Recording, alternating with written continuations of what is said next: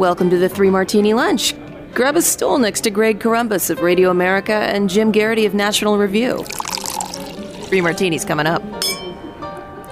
Hey, really glad you're with us for the Wednesday edition of the Three Martini Lunch. And we have good, bad, and crazy martinis for you today. Also, a little bit of a promo for tomorrow. We're going to tease it out a little bit. We're not going to tell you, or maybe we will. I don't know. We should have talked about this before we started today, Jim.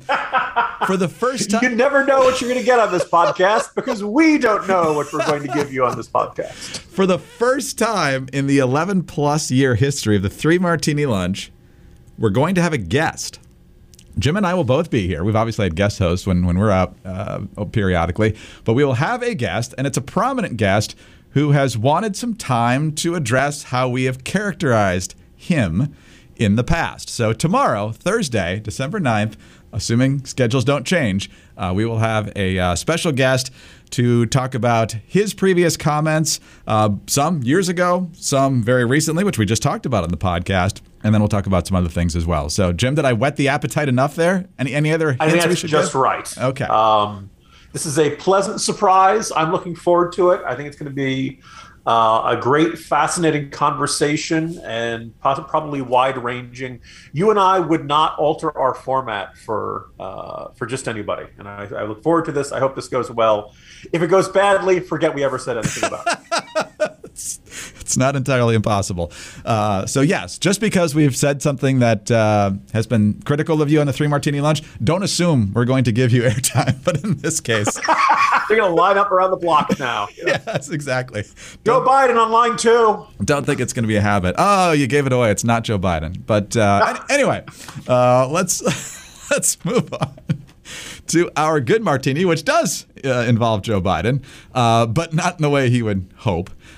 His communist nominee to be comptroller of the currency at the U.S. Treasury Department has withdrawn her nomination because she doesn't have the votes in the United States Senate. This is Cornell University law professor Saule, I still don't know how to say her first name, Omarova, and she is a Marxist. And the administration tried to defend it, saying, well, no, you're just biased against her because she was born in the Soviet Union or that she studied at the Soviet Union. That doesn't explain her views now. You guys are being biased because you don't like me and you don't like her for some reason. You're not being fair. In fact, yesterday, in accepting her withdrawal, the statement from President Biden says she would have brought valuable insight and perspective to our important work on behalf of the American people.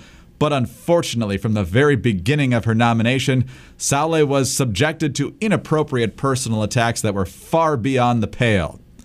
Well, let's talk about some of the criticisms of this nominee, Jim, because she had a confirmation hearing a few weeks back.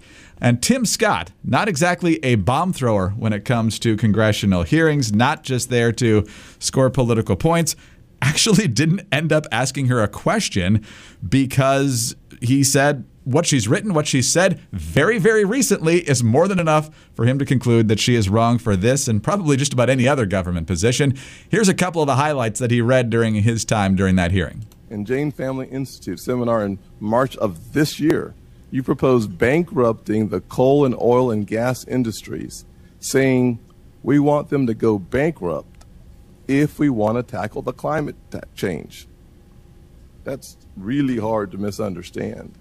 On nationalizing banking, your words, no one else's. This year, not 5 years ago, not 10 years ago, not 20 years ago, this year, you said you proposed to imagine what it would be like.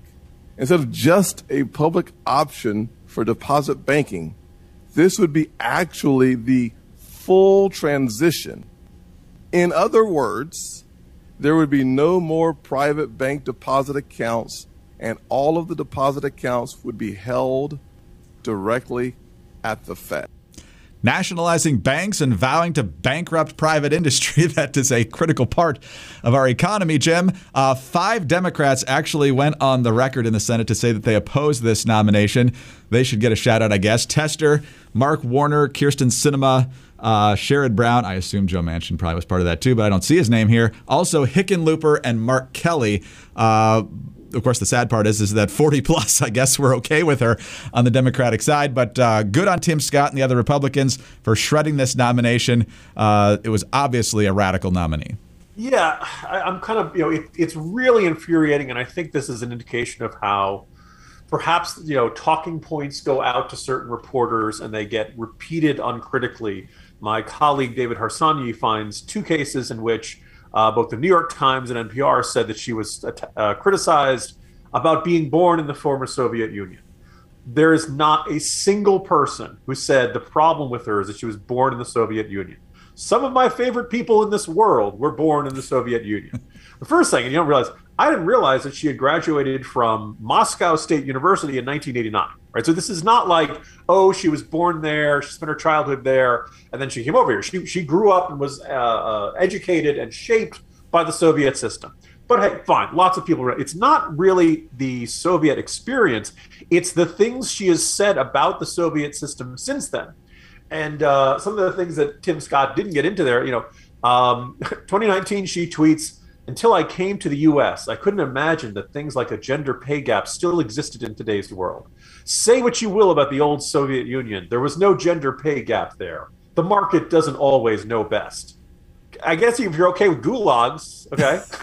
Bread lines, yeah. There were some pretty big glaring things. And the idea that you'd point to the Soviet Union as this triumph of feminism and equality of the sexes, I would urge you to meet some Russians. I would urge you to meet some folks over there and see if they really are set by that.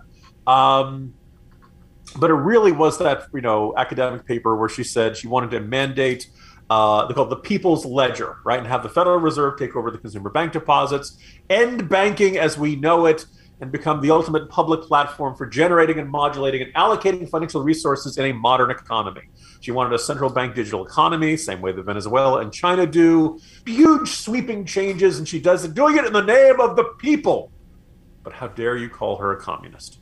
It was absurd, and I think, most people who recognize the Senate is 50-50, and we have seen controversial figures like Javier Becerra becoming Secretary of Health and Human Services on, I want to say it was either 51-49 or 50-49 or something like that.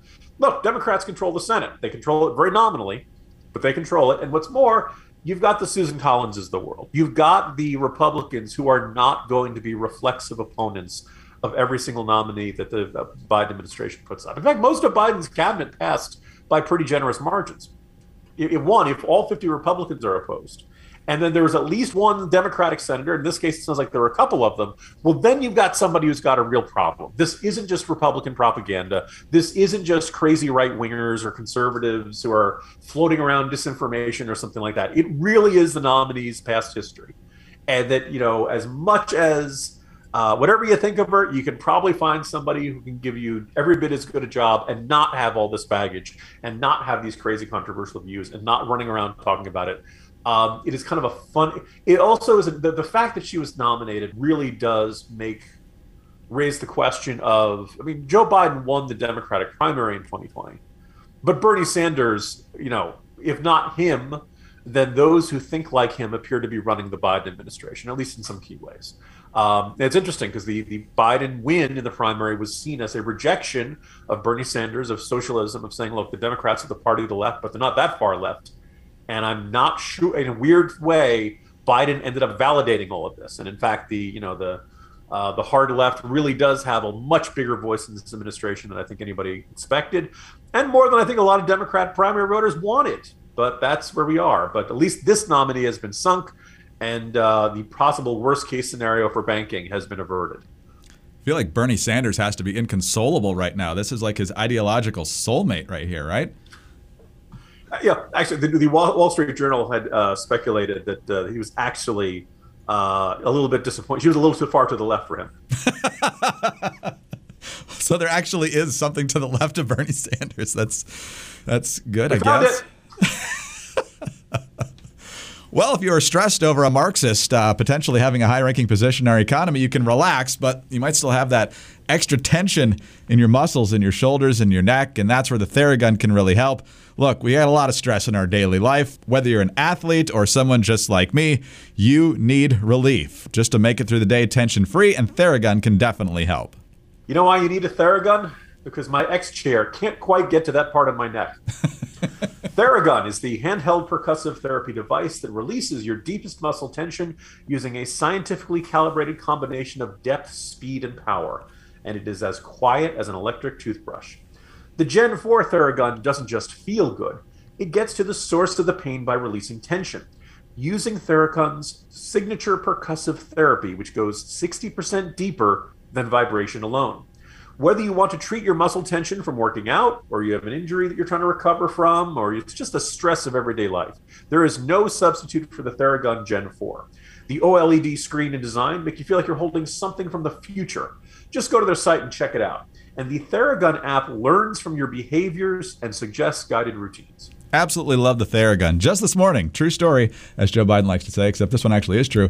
Mrs. Columbus was feeling tightness in her lower back, grabbed the Theragun, used it for just a couple of minutes, and felt a whole lot better. So whether it's your quads, your back, your shoulders, your feet, whatever it is, the Theragun can help. And as Jim said, it actually learns your routine, and the app is a huge help as well. Theragun is trusted by 250 professional sports teams, also elite athletes like Paul George, DeAndre Hopkins, Maria Sharapova, hundreds of thousands of customers, and yes, even me.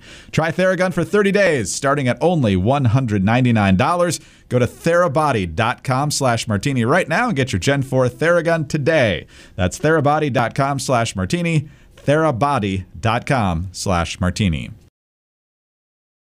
All right, Jim, on to our bad martini now, and we're back to perhaps the worst martini of 2021. I don't want to give away our year-end award selections here, but I have a feeling we're going to be talking about Afghanistan quite a bit in some of those special episodes that'll start around Christmas Eve, I believe. But this is from the Washington Examiner. Homeland Security reporter Anna Giratelli is on this story.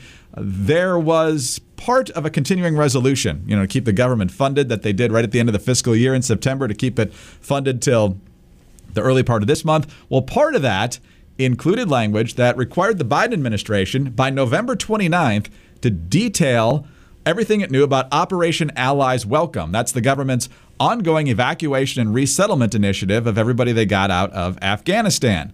Well, the headline here is that they've missed that congressional deadline to actually deliver that report. Here's the quote from the Homeland Security and Government Affairs Committee ranking Republican Rob Portman of Ohio. Again, not a bomb thrower.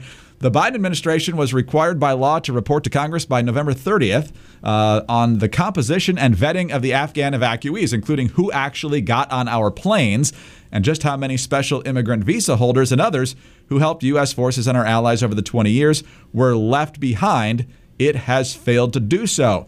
Quote, the feckless nature of evacuation of Afghans has put our national security at risk, and I am troubled by the administration's lack of responsibility or accountability on this issue. So, Jim, it could be sheer incompetence, it could be a delay, or it could be the administration not wanting to admit that it got a lot of people out, but it got a lot of people out who weren't exactly high on our priority list. There are two aspects about this that really are nagging at me, Greg. The first is this is an administration that basically lied its way into the withdrawal from Afghanistan, lied during the withdrawal from Afghanistan, and continues to lie after the completion of U.S. military forces leaving Afghanistan. They lied, when Biden said we'd be getting everyone out. They lied when they said they had vetted everyone leaving the country, and they lied when they said that we have a lot of leverage over the Taliban. I think it was Jen Psaki used the term, an enormous amount of leverage over the Taliban. That is none of those were true. There's no evidence that any of that are true. That's bad, and that's extremely bad. And you cannot, those who don't learn from history are doomed to repeat it. It really looks like this was a president who got in his head that I'm going to withdraw everybody from Afghanistan, and everybody's going to love me for it, because Americans are tired of Afghanistan. They weren't tired of Afghanistan, but they didn't want to leave that way. And Biden, his military advisors testified to Congress. They did tell him it would make sense to keep Bagram Air Base open, that it would make sense to have at least 2 airfields you could bring people out, and things like that. Biden says he doesn't remember being briefed that.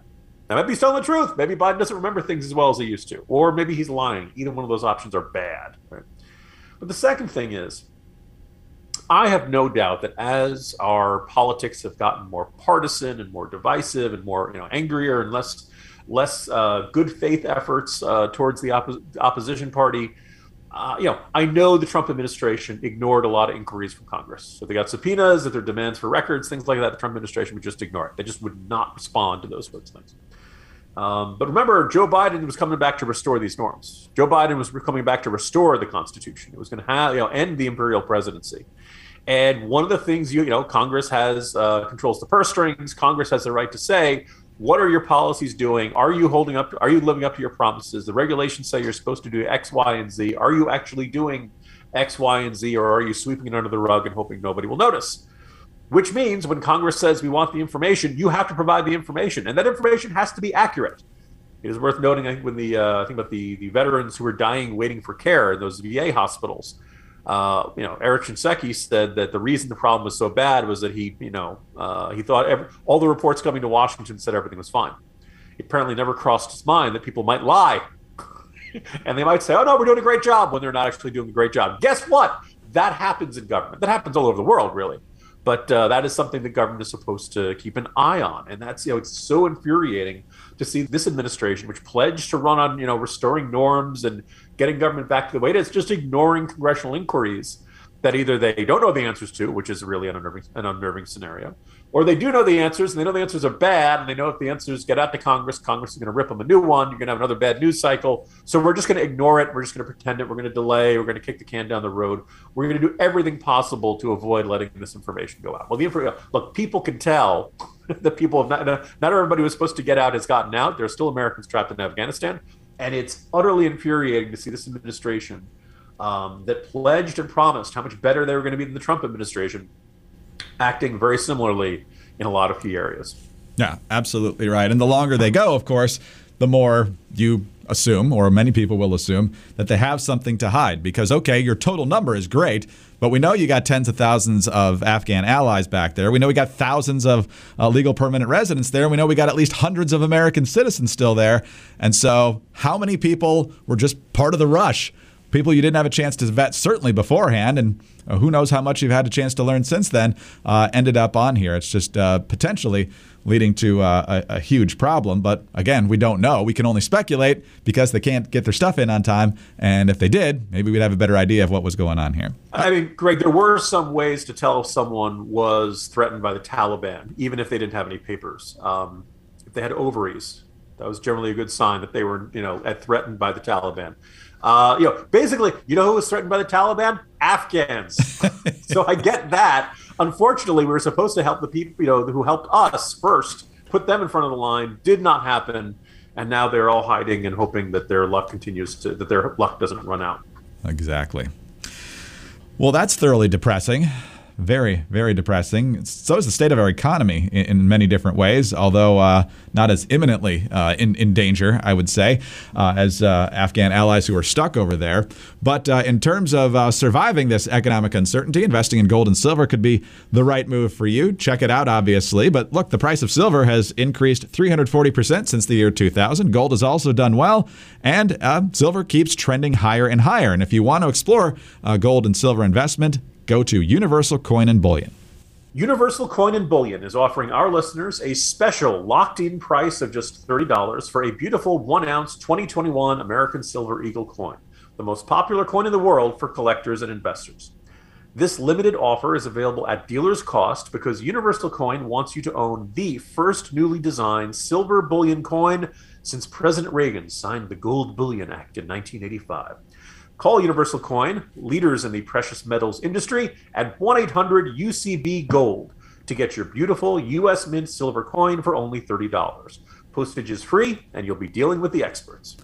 You can trust Universal Coin and Bullion. Dr. Mike Fulgens is recognized as America's gold expert, and he's the 2021 Coin Dealer of the Year.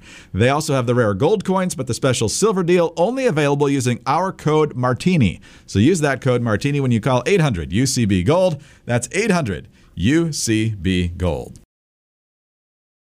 All right, Jim, on to our crazy martini now, and out to the LA Unified School District. They have covered themselves in just absolute glory during the pandemic. No, they've been among the worst. They were the ones who I believe, before the start of the 2020-2021 school year, decided the teachers didn't want back in the classroom unless we had Medicare for all and a bunch of other radical Democratic priorities. Well, instead, they didn't get those, but they have focused on keeping the schools closed in close cooperation with folks like Randy Weingarten and the American Federation of Teachers. Now, of course, they're pushing vaccines for the kids now that those have been authorized by the CDC and the FDA. And so they're doing this, but in some cases, it seems, they're doing it without the parents' permission, and they're basically bribing kids to come in and get the shot. And whether you're for the vax, against the vax, this is something that parents should be on top of. They should be the ones to make these decisions for their young kids. And so NBC4 in Los Angeles with the story. Even though the vaccine mandate for LAUSD doesn't go into effect until January 10th, some parents tell us that they believe their kids are being pressured into getting the jab. I should have been involved. Maribel Duarte says her 13-year-old son, a student at the Barack Obama Global Prep Academy in South LA, brought home this vaccine card after having accepted the COVID-19 vaccine at school. She says he said yes when someone offered it in exchange for pizza. The lady that gave him the shot and signed the paper was the one that told my son, please do not say anything. I don't want to get in trouble. LAUSD says student matters are confidential and wouldn't comment specifically, but did say its Safe Schools to Safe Steps incentive program is meant to ensure several steps are in place for vaccinated students to receive prizes.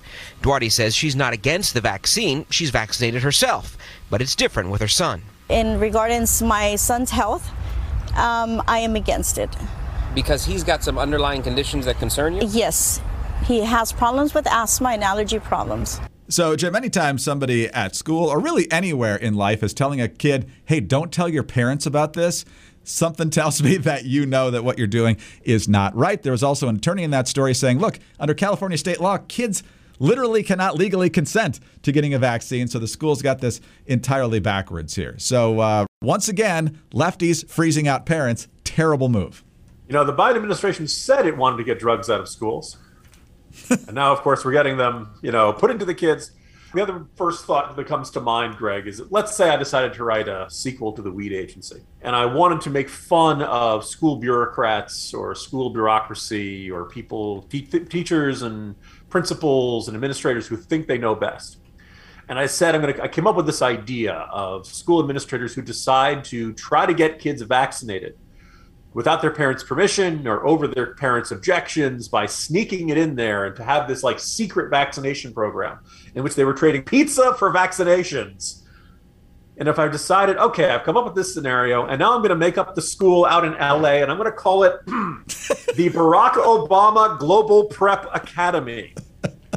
Some editor would say, Jim, come on. That's just a little too perfect, a little too on the nose, don't you think? Come on, what are the odds that a school would name itself over Barack Obama and the Global Prep Academy, and that it would basically say bureaucrats know what's best for children and that parents should have no say in what things get injected into the bodies of their offspring?